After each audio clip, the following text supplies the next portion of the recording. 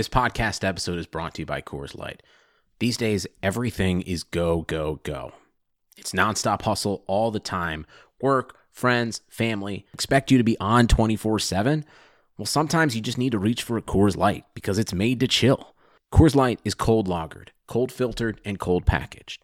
It's as crisp and refreshing as the Colorado Rockies. It is literally made to chill. Coors Light is the one I choose when I need to unwind. So when you want to hit reset, reach for the beer that's made to chill. Get Coors Light in the new look delivered straight to your door with Drizzly or Instacart. Celebrate responsibly. Coors Brewing Company, Golden, Colorado.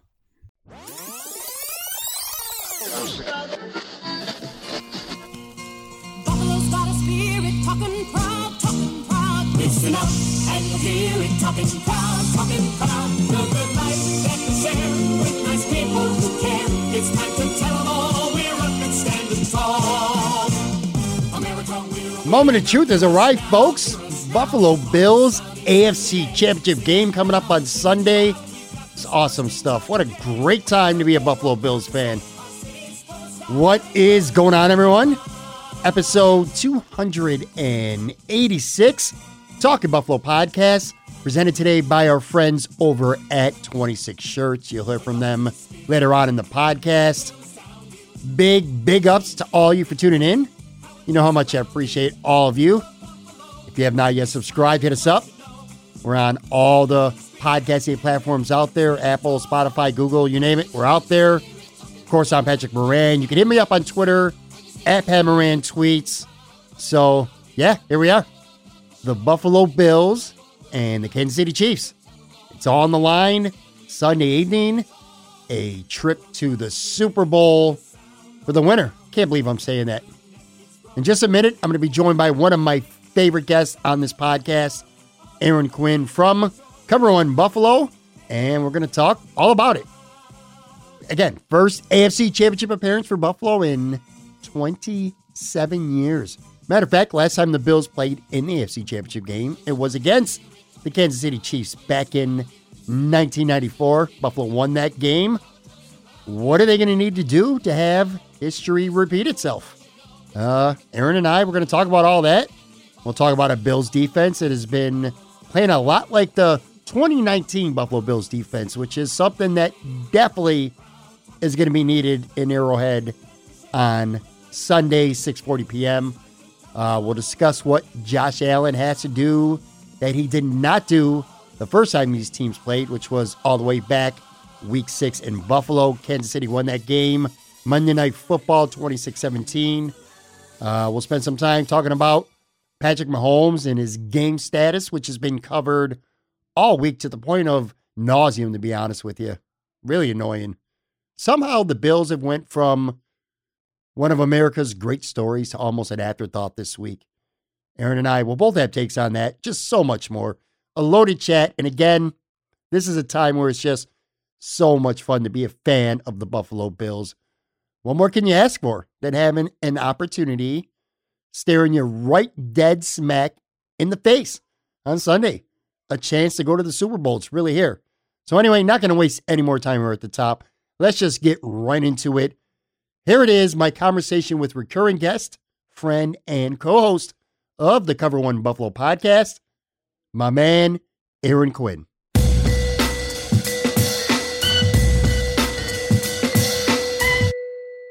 Aaron Quinn, Cover One Buffalo podcast, recurring guest, good buddy of mine.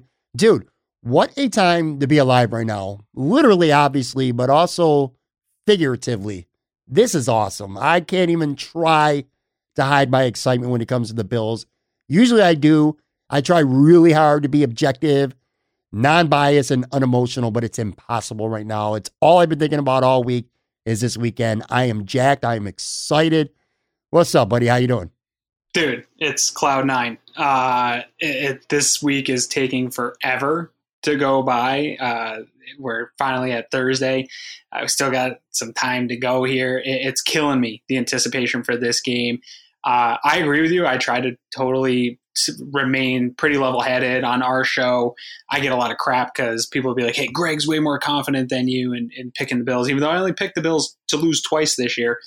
usually I'm pretty level-headed with it. I look at the ways a team can beat us. This week, dude, I have all the confidence in the world. It might be the homerism that I'm drunk on, but I can't wait to kick off this game because I think the Bills are very much in play to be playing in the Super Bowl. And I know that sounds lame. Obviously, you only have to win one game, but I don't think this is as easy as maybe Chiefs fans and the national media think it's going to be for them. Oh, no question about that. And we'll talk plenty about that as well. Dude, I'm so stoked for the game and just everything leading up to it this week that I'm not even mad about any political shit, which is probably got to be, that might be for the first time in 10 months where I don't really care what's going on right now. Plus, every time I tweet something that's politically charged, no matter what side of the fence it's on, and I'm not always openly anti-Trump, at least not publicly anyway, but anytime I tweet anything, I lose Twitter followers. But sometimes it's like a rabbit hole that you need to be willing to go down. If you really got something that's important that you want to say, you know you're going to lose some followers, some people are going to bitch at you, but it is what it is. You know what I'm saying? But this week, I don't even give a shit. I'm going to be honest with you. I really don't. I think this is a good week for it because regardless of what side of the fence you fall on, I think at least one side isn't mad this week. And that's probably the first time we've had that in over a year where both sides are mad at each other constantly. Now just one side's screaming at the other and the other side celebrating that they've got their guy, right? So I think it's at least my own little bubble of social media has been a little bit more tame here this week, which is nice because I'm not super into the whole inauguration stuff, and I try to stay kind of out of political Twitter as much as possible, and was just looking for Bills stuff all day, every day this week. And so it was really nice to not have necessarily everybody going at each other and sort of, outside of tons of stuff about the inauguration, Twitter was pretty, not super heated political, where I had to mute a bunch of people or anything like that. There's a lot of good Bills talk, a lot of hype for this game, and that was nice to have a week off from all that nonsense. Yeah, no question about it. Like I said, I'm just, I'm full steam ahead. I'm on cloud 9 right now. You know what's funny too is I remember back a couple weeks ago, when I had Joe, Buffalo Wins, he was a guest on the show, and it was right around Christmas time because we were talking about Christmas presents, and he talked about getting some Buffalo Bills 2020 AFC East gear. And we ended up, long story short, got in a fight right on the air because I said, I'm not buying any of that shit. It's not that I don't like it. It's not that I don't think it looks good.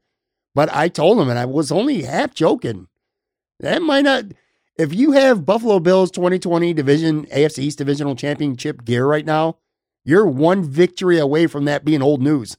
You know what I'm saying? You better scratch off the division and put conference on it because they're one win away from that stuff that everyone spent all their money on about a month or so ago, coming hot off the truck. People spending their whole paychecks on divisional championship gear, one game away from having conference championship gear. I hear what you're saying. I bought as much of it as I could.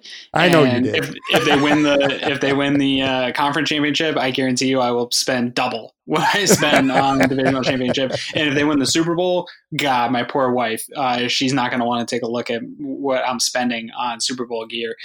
I have stuff from the 90s that was divisional championships, and those weren't even as impressive back then, right? Because they were just rattling them off. I think it's still cool, especially with the 2020 stuff because of how long it's been. And, I still have a hat from when they got to the playoffs, wild card from the drought when they were putting the patches on, because I think that's cool. I think having that little piece of history is cool.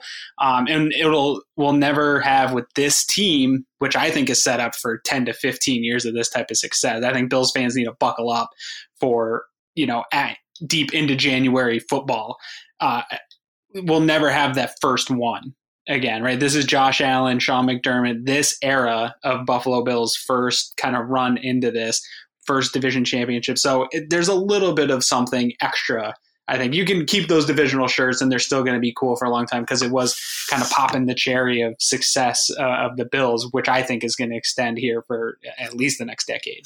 Oh, yeah, for sure, man. And I'm half joking. I mean, in 25 years, you don't win a division for what was it, 20 years, 25 years, whatever it's 25, been. Yeah. Eat it up, man.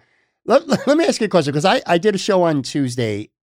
Have you had, or I know you have had, can you recollect? So you and Greg do a show again, and you guys are live on the air, so this is more likely that it happened to you. I'm talking about Greg Thompson, of course, with our Cover One Buffalo podcast. you guys do a show after the Bills games, and then you do one on the week, whether it's Wednesday or Thursday. This week it was Wednesday night. I'll put a link to that, by the way, in the show notes. Excellent show. I want everyone to go check that out. But anyway, here's my question for you. Can you recall any podcast production disasters that you've had, like while you were taping something that went significantly wrong? Because I just had one for the first time. I've done them, this is episode 286. And I finally ran into something significant on Tuesday. So I'll get into that in a second. But let me ask you, do you think of anything that's like you guys are taping and you're like, oh, shit, something's wrong here? We run into stuff constantly. For a long time, I was having internet problems and they would hiccup during the live stream all the time. And if you make any mistakes on the internet, especially with YouTube, where we post a lot of our videos, everyone's going to tell you that there's mistakes coming.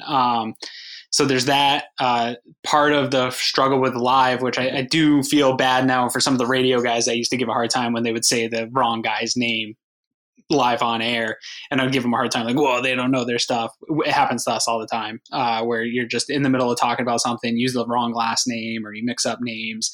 That happens. Last night, I was having some trouble staying connected while Greg was talking to our guest. I had to restart my computer. I wrote him in the private message. I was like, hey, I had one question away from it being my turn to talk to him about my side of the ball. I was like, hey, dude, I'm going to reboot my computer real quick. I did that, got it all rebooted, brought it back up, hop back into the live stream. So there's always something going on, man. We've had years before I had Greg as a co-host. I used to have different guys all the time that have worked with Cover One throughout the years, and they would just leave me hanging minutes before the show was going to go live. And I had a bunch of show notes working off of them, and then just had to do a show by myself. Their connections wouldn't work. There's been all kinds of nightmares with doing it live, especially that we're not professionals, right? We don't have any professional setup. This is just some dudes hobbying with computers. So a lot of stuff goes wrong all the time. Yeah. Well, on my show on Tuesday, so I taped an interview with David Tilton. David is part of the Buffalo Fanatics crew. Yep. Good guy. I've never had him on the show before, and so we had an interview. It went typical time, around an hour-ish. Went very well. He sounded fantastic. So I use, for everyone out there listening, recording software called Zencaster, and I also have a backup externally. Well, I have headphones, so I could hear everything in real time, and I didn't hear any issues whatsoever. But when I took the tracks afterwards, I record on separate tracks. My voice, something happened bad on the external, the line into my recorder, and it was nothing but cracking. Now, thankfully, I had Zencaster, and David's voice sounded perfect. It was like radio studio quality. My voice was, you couldn't even hear it. It was unlegible. You couldn't even understand it. I had a backup track, thank God, because the last thing I wanted to do was have to throw this episode away, because again, David was fantastic, and it was a good chat. But my audio had to come from me talking into my laptop mic as the backup, and it was shitty. You know, it sounds like you're in an empty hall and you're kind of yelling. You know what? You listen to some podcasts, you hear people who don't have any mics, and you could tell. So it's one thing if you're by yourself and you sound like that, I think the listener gets used to it. But when you sound like that and your guest sounds like he's in a studio, it just makes for a really shitty audio experience. But anyway, sooner or later, something like that was going to happen. But finally happened on Tuesday. So everyone who did listen and got through it, I'm sorry. And hopefully that won't happen again. But anyway, moving on. Tons of Bill stuff. I don't want to waste too much time here at the top.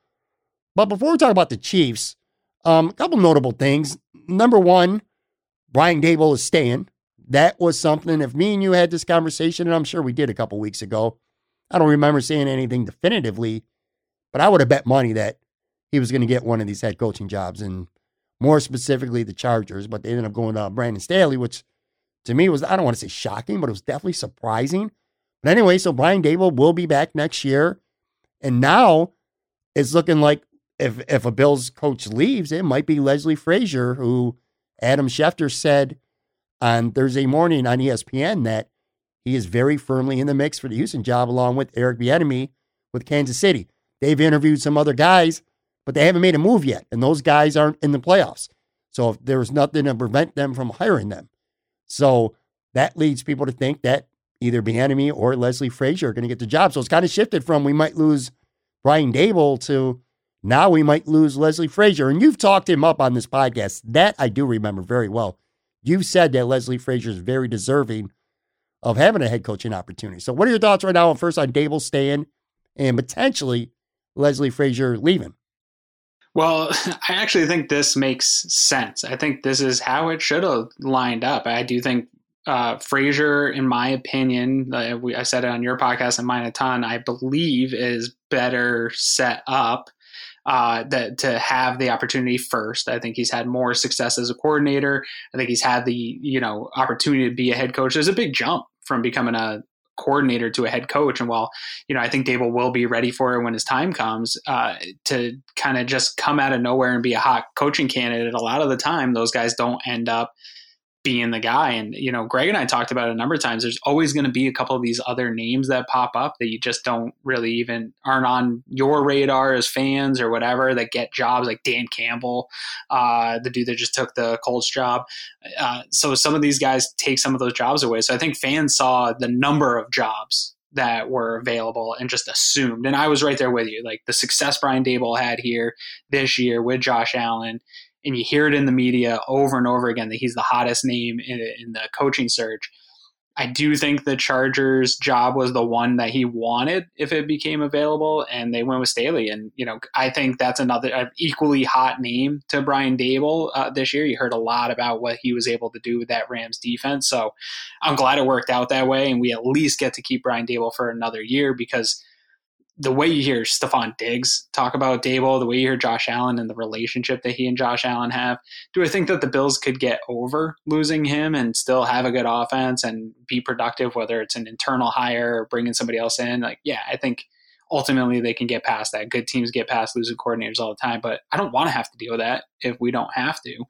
And then another sneaky one is it doesn't look like the Bills are going to lose any front office, which I think I might have been more prone to say with the amount of GM jobs that opened up, that we would have lost somebody like a Dan Morgan, Joe Shane, Brian Gaines, Malik Boyd, one of those guys, I would have thought was more on some of these teams' radar. So if all we lose and the Bills lose here this offseason is Leslie Frazier, which if I was Leslie, I wouldn't take that Texans job. You couldn't pay me enough money to take that Texans job. I would wait. But this might be his last opportunity, so I could see why. If all they lose is Frazier, I think they're able to absorb that. Eric Washington's on this team. He's been a defensive coordinator with the Sean McDermott kind of scheme system in Carolina. And Sean McDermott's really the architect behind this. So I think that they would be able to brace and absorb that type of loss a little bit better.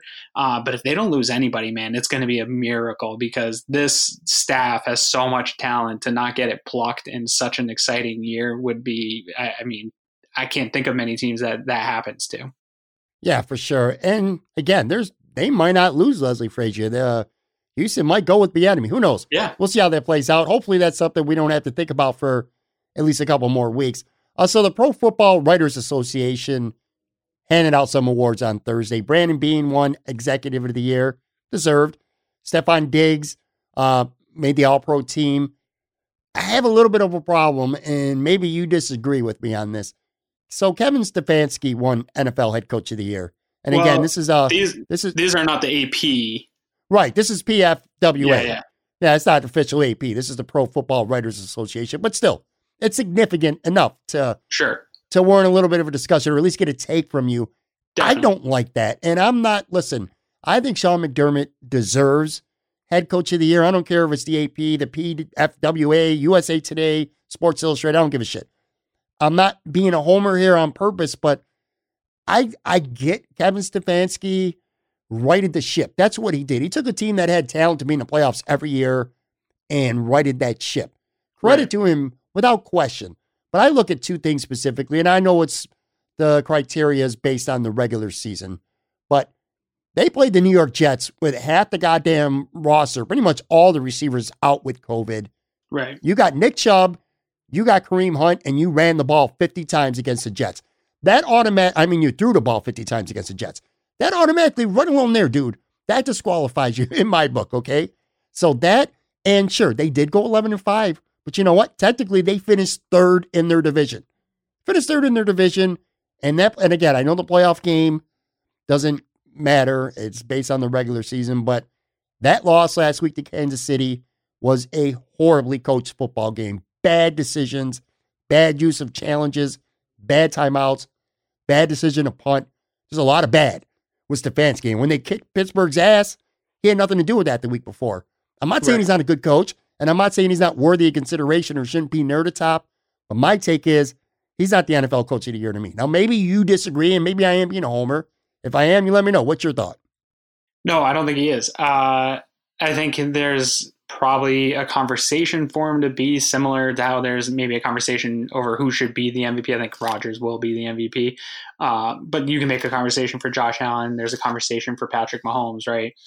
Sure. I think there's a conversation for Stefanski. What he's done is impressive, but you hit on it, man. 2 years ago, or a season ago, everybody was putting Cleveland in the Super Bowl before they even took a snap. Like, they assembled this super roster and they were just going to, blast off to the AFC Championship. Didn't work out that way, but he took over a really good football team, right? Like, a lot of talent, of a good football team. Yes, they faced adversity. Yes, it was a COVID year. I get all the reasonings why, but everybody dealt with that, right? Everybody dealt with adversity. Everybody dealt with COVID. I think sometimes in these types of awards, especially a Coach of the Year one, you really have to look at more of the body of work. Like, how did we get to this point, right? And Sean McDermott came in his first year and took a Bills team that hadn't been to the playoffs to the playoffs as well, and he didn't get Coach of the Year that year for turning around a terrible franchise with a horrible roster, and a roster that was in total flux from previous GMs, like just the not very good team kind of patchwork together. That didn't earn him a Coach of the Year award, and I get it, they didn't win 11 games that year, but sort of if we're using that as a barometer, then I don't know. Sean McDermott now getting the roster in place that he wanted in Buffalo and turning that into a 13-3 football team. And yeah, I guess you're right. The postseason success doesn't matter, but getting that team now to the AFC Championship game, like Andy Reid said it in his press conference the other day, like there's without a doubt Sean McDermott deserves to be Coach of the Year. And I do think when the AP one comes out, it's got to be Sean McDermott this year. Like you just, the type of turnaround that he's done to this franchise has to be accounted for on top of the season success that they've had.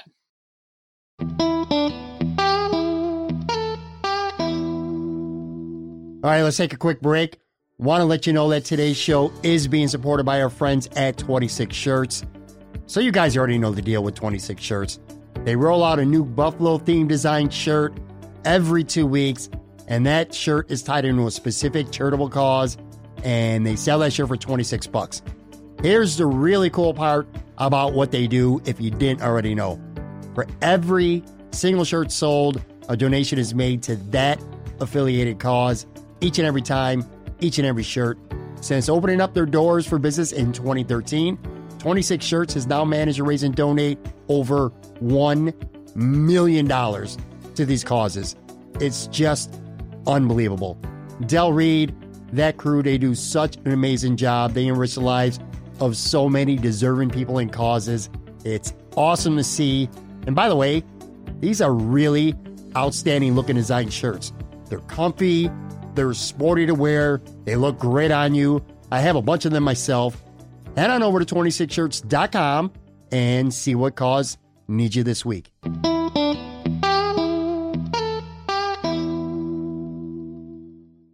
Yeah, so, regarding Stefanski, I don't even know that I'd have him second. I mean, you got Matt LaFleur, 13-3 with Green Bay. And after that draft, which I thought was, at the time anyway, a horrible draft for the Packers, who knew what the future was going to hold for Aaron Rodgers? He was very unhappy that they took a quarterback in the first round. So I think he might have done a good job managing egos there. Even Rivera from Washington. I mean, they only won 7 games, but they won their division and they were 3-13. Just a disaster the year before. So again, I think Stefanski took over a very talented team and did right the ship. But I don't know. I have a problem with him being a Coach of the Year. But anyway, how hard were you rooting for Cleveland? We're going to transition into some Bills KC stuff here, but how hard were you rooting for Kansas City to lose to Cleveland? Because I left at, I think it was, what was the score at halftime? 19-3? I think it was 19-3. Yeah, right around that, yep. I went and did some running around at halftime. I legitimately thought it was over. And when I came back home, Mahomes was hurt, and it was 19-10, and then I watched from there the rest of the game, and I legitimately thought Cleveland was going to win that game, especially when Mahomes was gone and didn't play in the fourth quarter. There was a part of me that thought Cleveland was going to win. They got robbed on that Rashad Higgins fumble out of the worst rule in all of sports, where it turns it over when you fumble in the end zone. I can't believe that came up in such a big spot. That was a game-changing moment. But Cleveland had a number of opportunities, and while I had going into the game, I think a lot of Bills fans were hoping for a Cleveland versus Buffalo matchup for the sake of matching up against a weaker opponent and getting that home football game for the AFC Championship. I had no preference going into this game. Part of me wanted Cleveland. Part of me wanted them to win because the similarities to Buffalo, right? Like as far as franchises go, like I think that's a good storyline. But there's a pretty big part of me that wants the best. And all year long, every national media thing I read or heard when they were talking about, is Josh Allen the MVP? Is this Bills team good? It was always in comparison to Mahomes and the Chiefs. And people just always would say, yeah, the Bills are good, but can they beat KC? Or the Bills are good, but they're not going to beat KC. And so part of me really wanted this challenge for this Bills team and to be the underdog going into this, and to as the biggest measuring stick that you can have in the biggest game of their season of the last 20 years is to go up against the number 1 seed versus the number 2 seed and prove if you are as good as them. And so during the game, yeah, it would have been cool to see a closer game and a comeback like that happen. I always love watching those kind of big moments where you know where you were, to see an upset like that go down. But ultimately, at the end of the day, I did want a shot at KC in Kansas City to steal the Lamar Hunt trophy back and bring back to Buffalo. I'm going to be honest with you. As I thought about it and put perspective on it, I'm not so sure, even if Cleveland had won, that it would have been that much of an easier task for Buffalo to go to the Super Bowl regardless. Because, sure, you get a home game, which is big. It matters. Right. I mean, it definitely matters. I mean, we saw what happened in the Baltimore game. The center couldn't snap the ball to save his life. They led to a couple false starts, and they said that the crowd has something to do with that. So I'm not saying the crowd doesn't matter. It does matter. And plus, you wouldn't be facing Patrick Mahomes, who is arguably the greatest quarterback in the NFL. That said, Cleveland was not a great matchup for Buffalo in terms of they run the ball well. Okay. They got not one, but 2 really good running backs. Baker Mayfield has played better, and they got good tight ends. Cleveland wasn't an easy matchup. Yeah, and they got Myles Garrett, one of the best pass rushers in the NFL, maybe the best. That could have been a matchup nightmare. So I think we would have taken in that game for granted and maybe got a little bit overconfident had that happen. Plus one other factor, and Joe and I using his name again because we fought about this for weeks and weeks and weeks. He has been under the mindset that he would rather go on the road and play in better conditions and play in Buffalo in shittier conditions because of the way the Bills' offense is. Baltimore the wind was bad. I mean, it wasn't snow. The wind was bad. It could have been worse, but I don't know. And I don't know how it's going to be Sunday. I haven't bothered to look because they're not playing in Buffalo. But bad conditions against the Browns where you can't really throw the football and expose that secondary, I don't know that would be a great matchup. So now in Kansas City, it's not a big deal. But anyway, getting back to what we were talking about at the top, just being in a really good mood and excited, it's a lot of fun to see fans excited. And I'm not even talking about our local fans, our Bills Mafia. I'm talking about like celebrities. And one of them is Andy Buckley, a.k.a. David Wallace, CEO of Dunder Mifflin, of course, from The Office. He's been chiming in, having a lot of fun. Now, if you watch The Office, at the end of season 5, we found out that the Buffalo branch, there was a Dunder Mifflin Buffalo branch, got closed. So he's been talking about opening up the branch. I'm going to play a clip for you all. It just came on Thursday. You might not have heard it. He's having a little bit of fun. He's talking about other guys in the office being fans of other teams. So I'm going to play that clip. Then I'm going to come back and I'm going to have a serious question for you, Aaron, about some national perspective on how this is being covered. But first, here's that clip from David Wallace, CEO, Dunder Mifflin. Hello, gang. David Wallace here from the Dunder Mifflin Paper Company with a special 2-part message for the Buffalo Bills, Bills fans around the globe, and the great city of Buffalo. First, I made a mistake a number of years ago when I shut down the Dunder Mifflin Buffalo branch, and I am sorry, very sorry, and I am doing everything I can to reopen it as soon as possible. Second, not everyone at Dunder Mifflin's a Bills fan like me. Todd Packer, he's a lifelong Chiefs fan. Kevin Malone, a diehard Packers fan. And of course, Florida Stanley Hudson loves his Buccaneers. But I love the Bills, baby. Our hopefully soon to reopen Buffalo branch. We'll be cheering for you. We'll be rooting for you. Good luck. Have a great game. Go Bills! Screw Todd Packer liking the Chiefs. I can't remember, Aaron. Are you an Office fan? I honestly don't remember. I talk with so many people about this show, I lose track. I like The Office. I'm not a fanatic like many people are. It's not my number one show by any means. And I'm one of those idiots, assholes that puts Parks and Recs over The Office in terms of best shows ever.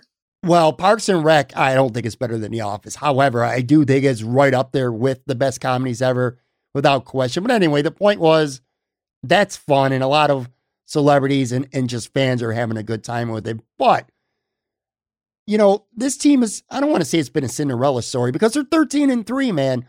They've been, I would say they're kind of like the NFL media darlings. Like there's a lot of people that have talked the Bills up for a lot of this year. But when it comes to coverage this week, and I don't know how locked in you've had an opportunity to be, the Bills have kind of felt like an afterthought to me right now. And I know ultimately come Sunday, that ain't going to matter. But admittedly, it kind of annoys the shit out of me. All the talk this week is about two things. Is Patrick Mahomes going to play? Which, for the record, he is playing. I'm not breaking any news here. Okay, if you know me, you know that I have a connection to the Chiefs. I'm just going to leave it at that. I'm telling you, the dude is playing. All right. But aside from that, that's been covered ad nauseum, and so is God. I can't believe I'm talking about this yet again. But the 2017 Buffalo Bills draft, where they could have drafted Patrick Mahomes, and instead they traded down Trey White. You all know how that works. I'm not going to rehash all the details, but that's been talked about a lot again this week. Is that annoying you? Just, it feels like the Bills are just being an afterthought in this game. They're not the lead dog. They're the supporting actors in the AFC Championship game, as far as I'm concerned. Like, what are your thoughts on that? It's annoying the shit out of me. I spend almost stupid amount of time on YouTube Googling the Buffalo or YouTubing the Buffalo Bills to see people break up all the national segments about your specific team. So I'm always over there trying to see what's new while I'm doing dishes or messing around the house. So every day I'm looking to see the new segments, and I watch all of it every single week, no matter what it is. Pro Football Talk, ESPN, the guys I don't like, the Nick Wrights of the world, like every piece of Bills content I can consume along with podcasts and stuff like that. I'm all about it. And even more so this week. I thought going into this week, all that content would ramp up because you only have 4 teams left. There's 2 games. And so I thought we'd have just a plethora of just amazing content. One, the content isn't any greater than it was week 6, week 7 of the NFL season. Like we're still getting, in my opinion, the same amount of talk. And like you said, dude, it's all this surface level kind of bullshit, frankly. Like Patrick Mahomes is playing. If any of these media people actually believe this, then they should lose their jobs. I think they're just looking for a story to fill some time in this week without having to dig in deep on a game that matters and break down the game itself or find some real story in this game. They're just taking a surface level thing and trying to ride it out for a few days. Mahomes is playing. The concussion was more of that choke out thing. Like that was never a thing. If anything, let's talk about the toe injury that could be more potential impact to the Sunday game, which I saw some video of him today. It doesn't look as bad at this point, but no talk about that.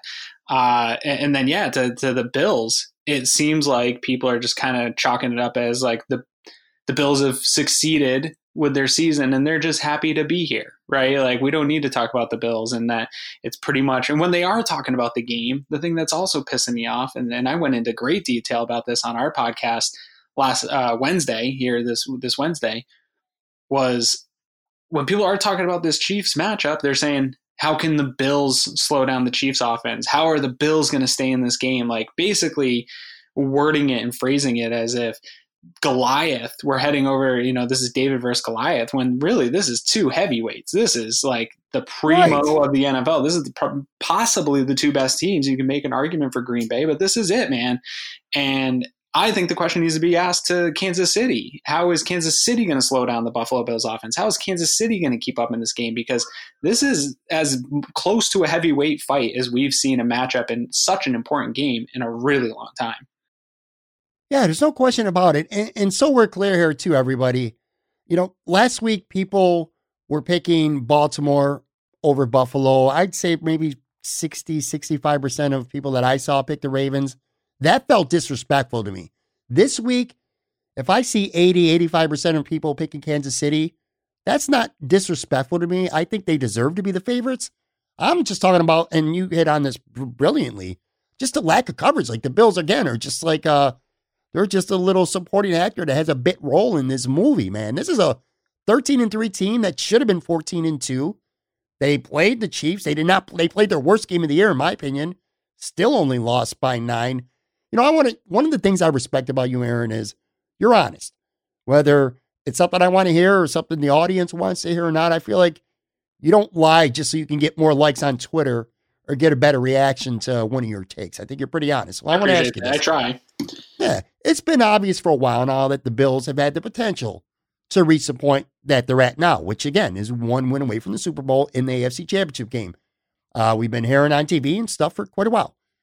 I felt like they could make it this far, but at what point in this season was there a specific game or a specific moment maybe where your expectation went from they could make it this far to, you know what, they should make it this far? Because there's a difference saying they could, like Cleveland could have beat Kansas City last week. I don't think anyone had Cleveland in the AFC Championship going into the season.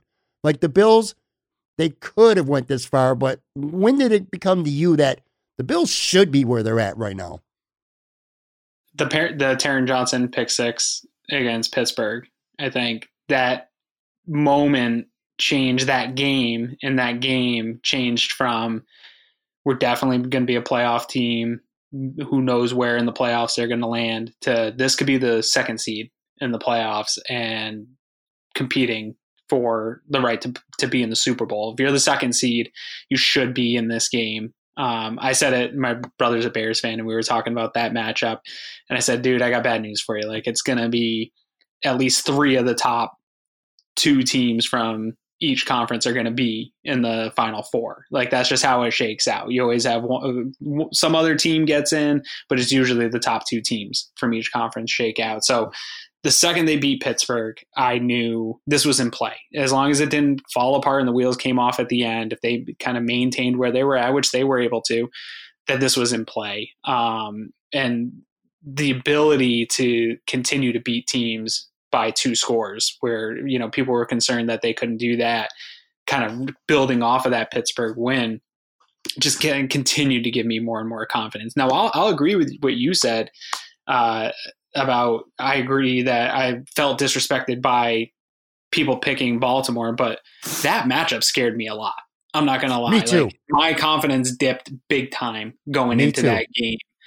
I had a lot of confidence about, the Colts and that they were going to be able to get that monkey off their back and win a playoff game. But getting by Baltimore, this is going to sound crazy, I think really hurt my confidence. And now that they did that, like, I feel pretty stupid confident about this game against the Chiefs. We can get into the actual matchup of it later, but I feel really confident now.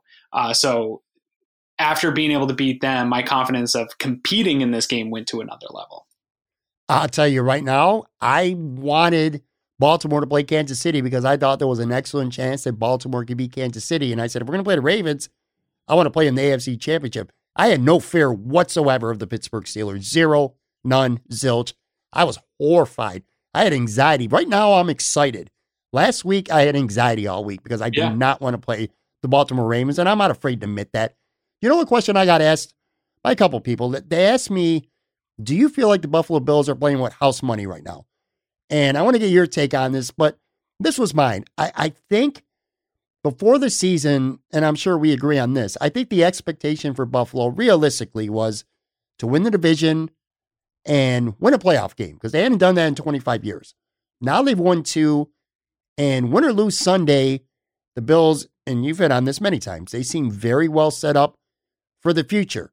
So on one hand, they're that you could say they're playing with house money, because I think at this point, a loss still, when you look back, if me and you have a conversation a week from now and the Bills lost, I think we would both call it a successful season.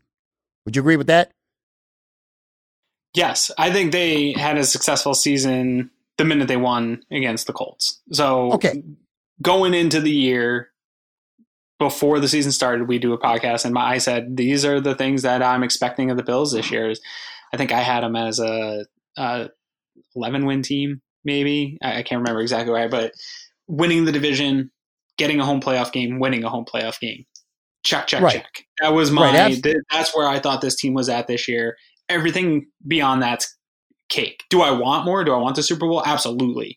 Will I be annoyed Sunday if it's a close game and they don't make it to the Super Bowl? Yeah.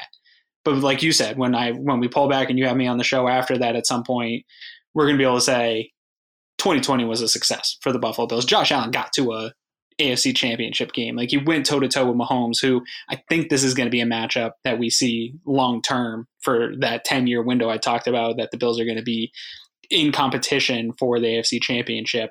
Mahomes is going to be right there. This is going to be Kelly Marino. This is going to be one of those big type of battles constantly. And for him to be able to even just get to that point, and whether or not they win or lose, I think it will be a success. I keep comparing it to the Jordan years. You like basketball. The Jordan years of getting to all those conference finals and playing the Pistons and getting knocked out by the Pistons. Like, that sucks. But sometimes you have to go get to that point to take the next step and to get punched in the mouth by maybe a better player at that time or a better team at that time in order to get you over that next hump. And so there's a scenario where they lose this game, and it's exactly what they need to go on an even better run down the road. Yeah, I completely agree. And I think about that Chicago Bulls analogy an awful lot in sports, not just with the Bills, with a lot of teams, because that's usually the way it goes. It's not often that a team just comes out of nowhere and wins a Super Bowl, because that's kind of what the Bills would be doing if they were to do that this year. Now, I agree with you. I think even if they lose by 30, we're going to look back and this season was a success. That said, though, going back to the original question I was asked, are we playing with house money? I'm going to say no, we're not, because the Bills are not big underdogs to me. They're not big underdogs to Vegas either on Sunday. This is a winnable game. And when you have a winnable game, that means you got something to lose. To me, you're playing with the house money. That means you ain't got nothing to lose. Nobody thought you were going to be there. You know, this would be like, I can't even think of an AFC team because they were stacked this year with the playoffs. Who's a shitty team in the NFC? Washington. If Washington got to the NFC Championship, they're playing with house money. They ain't got nothing to lose. Ain't nobody expected Washington to be in the NFC Championship. We thought, and you talked about it at the Teron Johnson pick against Pittsburgh. This is a 13-3 team. They're not playing with house money, bro, because they do have something to lose, because they could win this football game. You know, they're not big underdogs to me. That's what I keep coming back to. So I don't think they're playing with house money for that reason. I disagree. I think, because I've said it a bunch of, I think they are playing a little bit with house money. When I think of house money, though, I don't like that I'm just up a little bit, right? Like, the Bills are up a little bit. I do think, you know, I'm mad that the media isn't giving them the respect they deserve, but there is a little bit of, whether it's historical view of this team or what, that there's a little bit of, hey, they're here. Good for them. Like, to take this step to get there is awesome. The pressure is totally on Kansas City in this game. Like, they are expected to win. They've been the favorite for the Super Bowl since August. That hasn't wavered. Everybody expects them to win. Everyone has expected KC to be in the Super Bowl. There was a debate of whether it was going to be the Saints or the Packers, but all those three teams since August have been the expected, this is who's going to be in the Super Bowl. The Bills are kind of the outlier here. Even the Bucks, as soon as they got Brady, that number shot up for them. The Bills are a little bit of the outlier here. And so I think the pressure's off of them. And that, to me, is a little bit of house money, right? Like, they're not expected to be here. The Chiefs are supposed to win this football game by everyone outside of Buffalo's estimation. So to me, that's house money.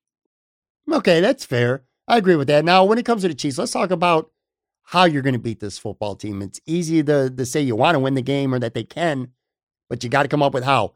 Now, when it comes to the Chiefs, I think it's, for the most part, widely acknowledged that they're the best team in the NFL. And by the way, let's not forget, they are the defending Super Bowl champions too. You got to knock them off. But they've won 9 games this year, including Cleveland last week by 1 score. In fact, their last 8 wins have all been by 1 score. I'll run through them real quick. Cleveland by 5, Atlanta by 3. That game should have went to overtime. The Saints, they won by 3. They beat Miami by 6, Denver by 6, Tampa by 3, the Raiders by 4, and the Panthers by 2. Why is this team, in your estimation, not blowing teams away? Is it because maybe the, kind of like the Lakers get in the NBA during the regular season with like a LeBron team, they get a little disinterested? I don't know. Well, maybe disinterested is a strong word, but maybe they're just not up for the games during the regular season, because it just seems weird for a team that's as good as the Chiefs to not be able to put basically anyone away, because these aren't all good teams on that list. There's a couple shitty ones too. Yeah, I'm not sure what's going on. I've been trying to kind of get a pulse for it here this week watching them, but they don't, to me, jump out off tape like they did a year ago, where if we were playing that Chiefs team, I don't think I'd nearly have the confidence that I do right now. But this Chiefs team, this 2020, 2021 Chiefs team, while they're scary and it'll be probably one of the more difficult matchups that the Bills have played this year, definitely in the top 3, they don't terrify me in the way that they used to do it, or even early this season we're doing it. I think the defense isn't very good. And almost every metric that you would look at to determine kind of without watching film would also suggest that the defense isn't very good. So I think there's some of that. They've given up 20 points or more 10 times this year. Yeah. And statistically they're 31st. And, people talk about how bad the Bills rushing defense is. Bills are, I think, for DVOA here, I got it right here. DVOA, the Bills rush defense is 17th. So not great. Middle of the pack. They're 31st. They're 16th in pass. They're 24 overall weighted defense, 11th overall in special teams. Like, this isn't a team on paper to me that jumps off as, again, this isn't a David versus Goliath. This is 2 really good offenses, and I think the Bills have the edge on defense. So I think the problem for them is, and they faced it a little bit last year where the defense wasn't great, but they made timely plays and they played well in the playoffs just enough to get by, but they didn't jump off the screen to me even in that Cleveland game. I mean, Baker made a few mistakes. Higgins' ball going out of the end zone really hurt Cleveland in that game, and that wasn't a mistake that the Chiefs, that was just a mistake that Cleveland made.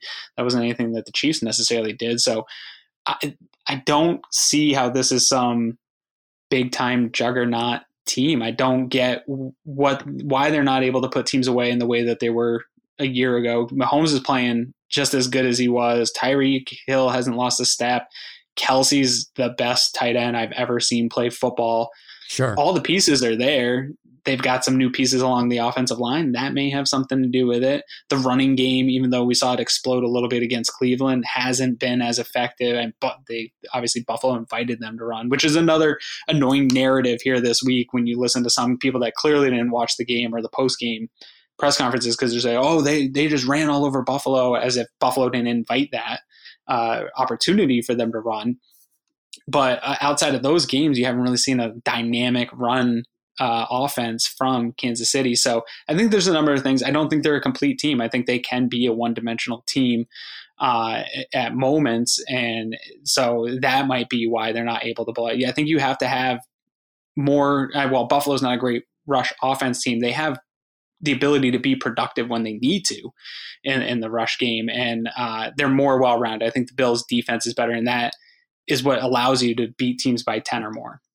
Well, I look back to their one loss. So the formula to beating the team, to find that, you kind of got to go to the one team that did beat them this year, and that's the Raiders. Now, they lost at the end of the season to the Chargers, but I'm not counting that because Mahomes didn't play, Hill didn't play, Kelsey didn't play. There were other guys. The loss of the Raiders. So in week 5, they lost 40-32. And this is where, and again, this is a long time ago, but this is where I kind of draw some confidence from a Buffalo perspective with this, because the key to that game for the Raiders, and I went back and looked at a lot of notes. I read a couple recaps, looked at the stats, and the Raiders beat the Chiefs mainly by big plays. Derek Carr threw for 347 yards, 3 touchdowns, was only sacked once, 1 pick. He had 3 passes of over 40 yards that game. 2 of them went for touchdowns. Ruggs caught 2 passes for 118, including a 72-yard catch. That's got John Brown written all over it for me. Nelson Aguilar had 2 catches for 67 yards. He had a 59-yard catch, too. Waller did some damage, 5 for 48, which I don't expect that much from the Bills tight end. And Jacobs, you said run the ball reasonably well. Well, Jacobs ran for 77 yards. Now, he did score 2 touchdowns, but they beat him basically through the air. Derek Carr had a monster game. The Raiders had 490 yards, and they controlled the ball for over 35 minutes. That reeks for me to the formula to stopping them. And, of course, for that to happen, Josh Allen has to play better against the Chiefs than he did the first time. And I'm not going to ask you, is he going to? Because I know you're going to say yes, as you should, because he's going to. But that first game, would you say that was his worst game of the year? Because I definitely think it was his worst game of the year. Yeah, I think it was absolutely his worst game of the year. Yeah, he only threw for 122 yards and he had 2 touchdowns, threw a pick. And everything went bad for them that game, and they still lost only 26-17. Again, obviously Josh Allen has to be better. Stephon Diggs, that first matchup, was held, and I use kind of air quotes here because he's so good that him having a 6 for 46 and a touchdown stat line, that's almost shitty for him. Right. John Brown didn't even play. Cole Beasley only had 4 for 45. Singletary only ran for 32 yards. Moss only had 10. And the Bills only possessed the ball for 22 minutes.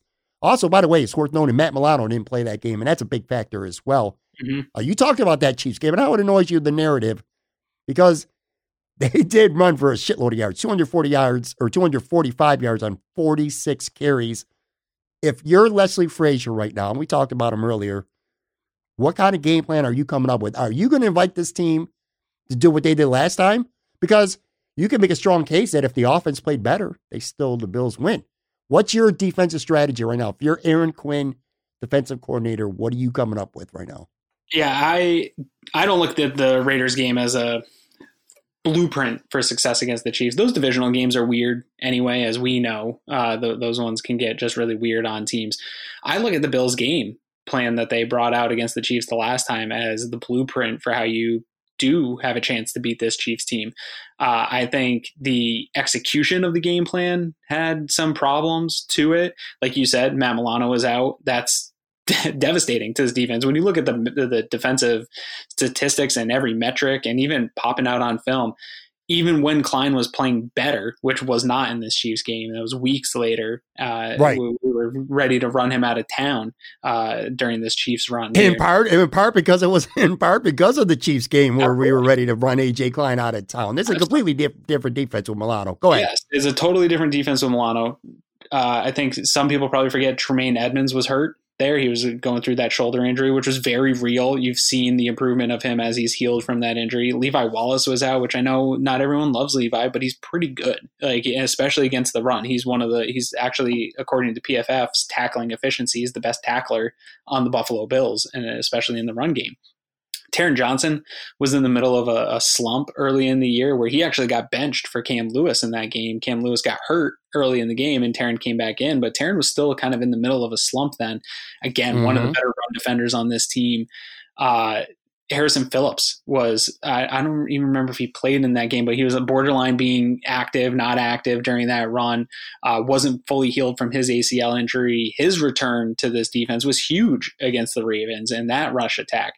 Totally different front seven from this Bills team than we saw week 6. So I think, if I'm Leslie Frazier, I'm looking at that game plan and looking at what went wrong with it. And it wasn't the plan. It was the execution. It was poor tackling. It was a number of things. I'm not saying roll out that exact plan. I'm saying, you kind of go with that base idea of if they're going to take the run again, let's invite the run because it did limit their scoring. We have to trust that our offense isn't going to lay an egg again. We have to trust that the weather isn't going to be what it was that night, which was a sloppy, wet Western New York fall evening, which didn't help the offense. And Josh's shoulder was hurt. Like all these things were really just stacked up against the Bills.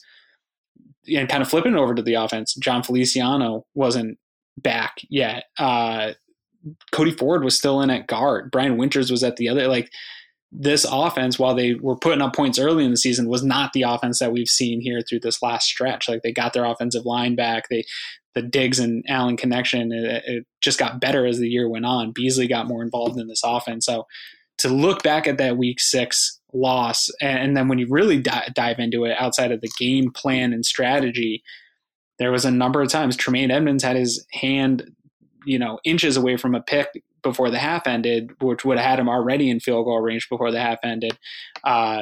Josh Norman dropped one that would have been a pick early in the third quarter when the game was still within reach, was within 3. They missed a field goal, which it was a 52-yarder, but they missed it. There was a number of plays, specifically in the third quarter. They were still down by 3 with 1:20 left in the third quarter.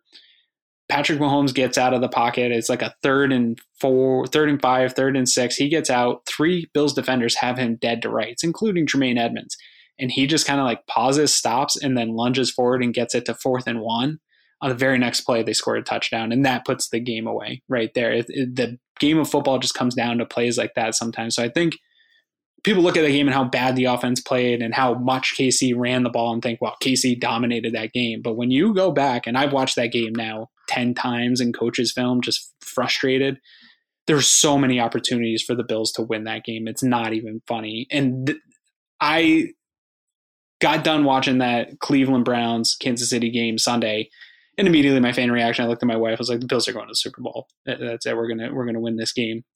I thought that it would calm down as the week went on, and I watched and prepped for our show, that I'd pull back from that take and I'd find stuff that said, oh no, like when I was watching the Ravens, dude, the more I watched the Ravens, the worse it felt.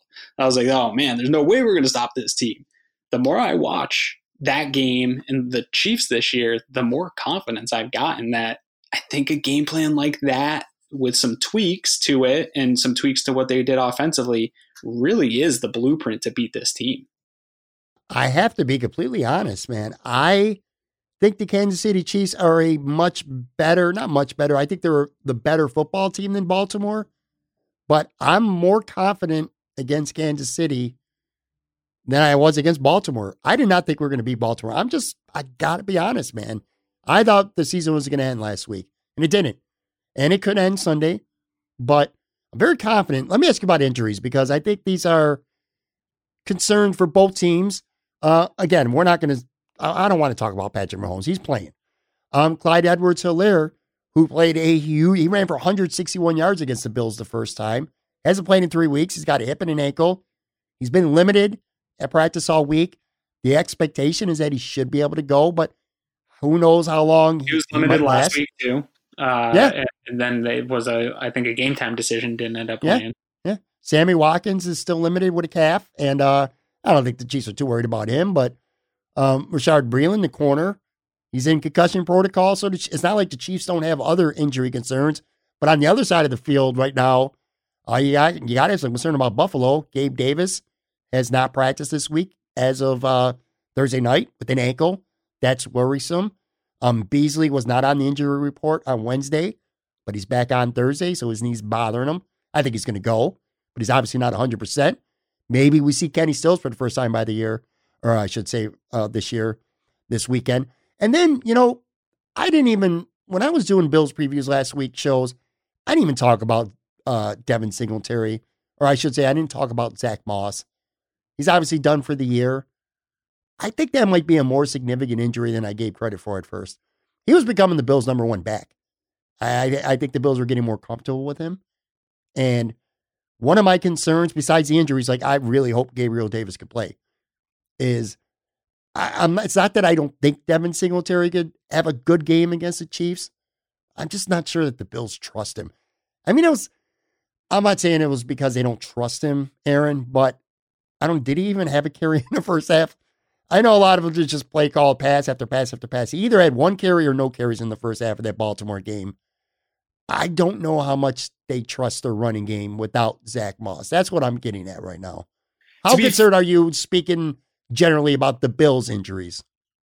Well, to talk about Moss for a second, I'm bummed also that he got hurt. But to be fair, I don't know that I trusted Zach Moss all that much more. The inability to convert some of those 3rd and shorts against Indy, that's what he has to do, right? That's his kind of role, is to be able to convert those 3rd and shorts. So he's got a lot of work to do. I was expecting him to pop at some point this season and become take over that number one running back thing, and I just never saw it. I think some of it's on the interior offensive line. I don't think they've done a great job in run blocking.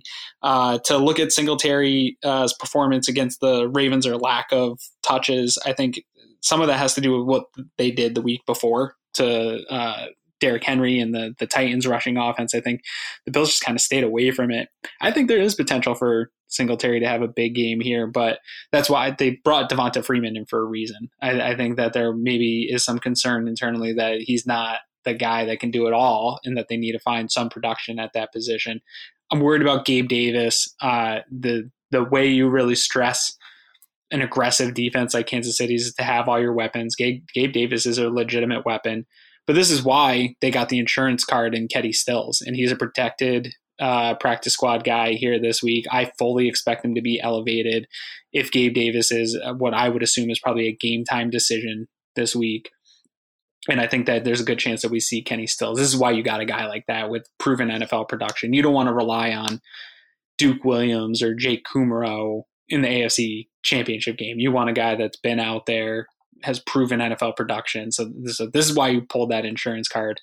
Beasley, I'm worried about from the sense that he hasn't looked the same, obviously, coming back. He didn't catch a pass against the Ravens. He didn't catch a pass. Some of that was Marlon Humphreys. Sure, I think it's nasty, and he was on him a lot out of the slot. And if there's, everybody talks about nobody can guard Cole Beasley. If there's a slot guy in the league that can, it's going to be Marlon Humphrey. So some of it had to do with that. I think they tried to take Beasley away specifically on third downs. I think they tried to get Josh to pick somebody else, and eliminate that third down Beasley. I think him not being on the injury report on, what was it, Wednesday. Was it Wednesday? Yeah, so yesterday, and then he popped up on Thursday. When he went on I think they were all in red jerseys on Wednesday. So I think it was just a simple non-contact walkthrough. So that might be why he wasn't on, because he could do everything as a full participant and nothing was wrong. They're probably ramping up as the week goes on. So it's probably back to normal where he should have been. There's concern. I don't know that Beasley's going to be the same player that he's been this entire time, but I'll take a 65-70% Beasley over any guys below him right now on the roster. So there's some concerns. I think the Diggs oblique thing is nothing. Obviously, he's still producing 100-yard football games every single time he gets out on the field. So, yeah, there's some concerns. I think relatively, though, the Bills have been super lucky or just good at managing injuries this year. Really nothing major significant to any of their super key contributors that was long-term at all. Like, pretty much everyone's been able to play for the year that mattered the most. I think Kenny Stills obviously is a good insurance policy, but I really hope Gabriel Davis plays. That drop against Baltimore's side, he's been very good. And I still can't get, we might not be talking about this right now were it not for Gabe Davis in that one drive against Indy near the end of the second quarter where he toe dragged not once, but twice. So I really hope he can go. And again, I mentioned this earlier. Let's not forget, John Brown did not play against Kansas City. Either he didn't play or he didn't catch a pass because he was hurt, one or the other. But he did nothing against the Chiefs all the way back in week 5. He had a nice game last week. Yeah, absolutely. He was the only other thing besides Diggs who did anything. But anyway, so here's how we're going to end. It's prediction time. I'll save yours for last. Let me go first because I want to get yours last. I think the big key is for me with this game is the first maybe 22 minutes. I'm concerned about how the Bills come out in an AFC Championship game on the road. They haven't been in this position before. Again, the Chiefs, for all their things that we've pointed out that make them beatable, they still have the best quarterback on earth, in my opinion. And again, even more importantly, they're battle tested in these situations. This is their third straight championship game, and they're defending Super Bowl champs. You got to respect that. I'm concerned about the first quarter and a half. I think the Bills might have to withstand something early on. The Chiefs come out really hot. By the way, you know what? Let me get off this for a second, Aaron, because I just remember something from the Chiefs-Browns game that bothered me last week. Maybe you're going to disagree because the Bills' defense is better and Sean McDermott trusts them. If you remember, the Browns won the toss and deferred. If I'm the Buffalo Bills on Sunday and I win the toss, I want the football. I want to take the ball and I want to go down the field. I want to score first. So I'll point that out. When you go to your prediction, I'll get your take on that as well. But I think the first 22 minutes are big.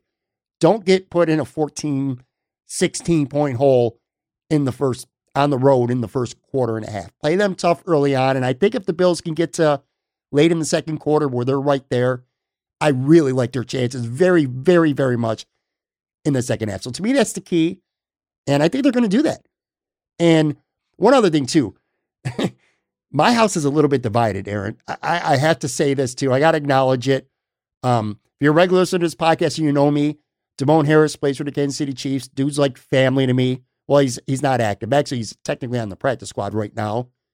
So my nephew lives with me here in Florida. That's literally Damone's best friend. Like, he's his best man at his wedding coming up. So my nephew wants the Chiefs to win. He's younger. He don't really give a shit that much about the tradition of the Bills. You know what I mean? His boy plays for the Chiefs. He wants him to win another Super Bowl. So I got one Chiefs fan in the house. If the Chiefs do win, I hope they win the Super Bowl. But I ain't going that far. I love you, Damone Harris. You're my guy. But I don't want you to win. And you're not going to win. That's my prediction. I don't have a score. I think the Bills are going to win this game. You ready for this? By 2 scores. I don't know what the score is going to be or by how much, but the Bills are going to win this football game by 2 scores. That's my prediction. So let me get yours. And again, I want your take before your prediction. If you're Sean McDermott, you win the coin toss. What are you doing? I typically defer. I really do. I think it's a tough one. Typically, yes. It's a tough one because I do think the Bills take a drive or two defensively to settle in. But the chances of then having the ball for a chance to double dip are increased. And I love the opportunity to double dip at halftime. And that sometimes makes all the difference in the world. I think I'd still go with what I've done. I think Sean McDermott's the kind of guy that's not going to switch stuff up incredible in this game to try to outsmart himself. And if they win, I think he's going to go with what he would normally do.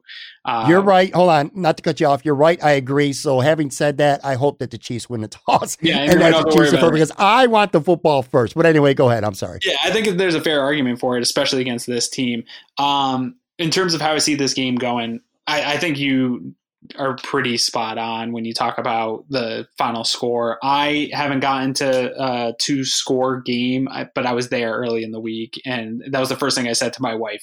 I was like, the Bills are going to the Super Bowl, and not only that, they're going to win by 10 or more, and was super confident in that. I've pulled it down a little bit, mostly because I sort of stay in line with Vegas. I'm over Vegas on this particular matchup, but Vegas is really good at what they do. There's a reason there's a lot of beautiful buildings built there with all of our money.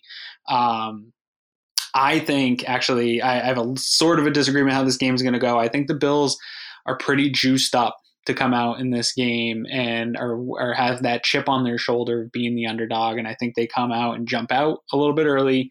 And I don't know. I think the Chiefs can put up points and keep the game going.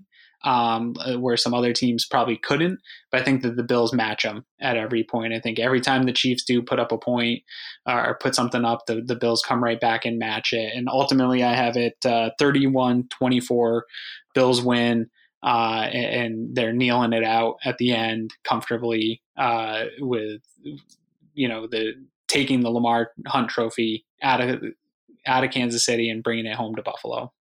I'm going to even elaborate a little bit. So I got the Bills up somewhere between 9 to 16 points because I said 2 scores. The Chiefs are going to be threatening to cut it to 1 score inside 4 minutes. And Levi Wallace is going to have the game-winning takeaway. I'll be insufferable if that happens. Taryn's already vindicated all my subpar Bills players takes for a long time. That's my man.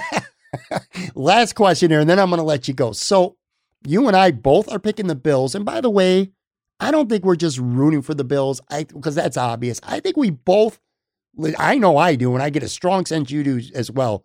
We legitimately think the Bills can and will win this football game. That said, all right, Bills are in the Super Bowl, dude. Who are you going to play? So this one for me is probably going to differ from a lot of Bills fans for a couple of reasons. One, I want the Packers. I want them for a few reasons. One, my dad's a lifelong Packers fan. Always been a big Packers fan. And we've been talking about this now for months. He picked the Bills to go to the Super Bowl when he saw them starting to get hot. And I think he's been pretty convinced that the Packers are going and would love to see that in his lifetime, a Bills versus Packers Super Bowl. I mean, these two teams have never really been good at the same time, at least not in our lifetime. So there's a part of me that wants that ability to have that, even though my dad and I won't be able to go to the game, or we're not even in the same state, so we won't be able to view it together. It's just something I want for us. Two, if the Bills are able to beat Mahomes and then they go to the Super Bowl, they would be playing through the last. Josh Allen would be up against the last 3 MVPs in a row, right? Lamar Jackson, Patrick Mahomes, and most likely Aaron Rodgers. I think that's a cool underlying story. Third, I do not want to listen to the 2 weeks after this game about how Tom Brady destroyed the Bills for 15 to 18 years of their success in New England, and that the Bills have to overcome this demon. We've seen how surface level the media can be, which we talked about earlier in the show. I can't put up with 2 weeks of that one storyline over and over. I get the idea of exercising that demon and how great it would be to beat Brady. I don't think I could tolerate 2 weeks of idiot media people having that story over and over again. I agree with every single thing you said, right down to the fact that I want to play Green Bay. I don't want to play Tampa Bay. It's not that I'm afraid of Tom Brady, but you know what? The Super Bowls that Tom Brady won with New England, they're old news to me. I don't care. All right. He didn't beat the Bills in the Super Bowl. Tampa doesn't need to be playing in their home stadium. I want to play the Packers. It'd just be a hell of a fun game. We'll see how it goes. But anyway, Cover One Buffalo podcast. You guys will be on live after the Bills game on Sunday, win or lose. Yep. If Aaron does, or Greg doesn't have a heart attack during the game. Follow Aaron on Twitter at Aaron Quinn 716. Don't bother Facebook requesting him. He ain't having it. But thanks so much, buddy. Look, it's been a fun ride. Hopefully, it's not over. Hopefully, I'll have you on sometime in the next 2 weeks to talk about a Super Bowl. But regardless, it's been a fun season, and I really enjoy having you on the podcast, man. Thanks so much, as always. I appreciate it, man. Hey, go Bills.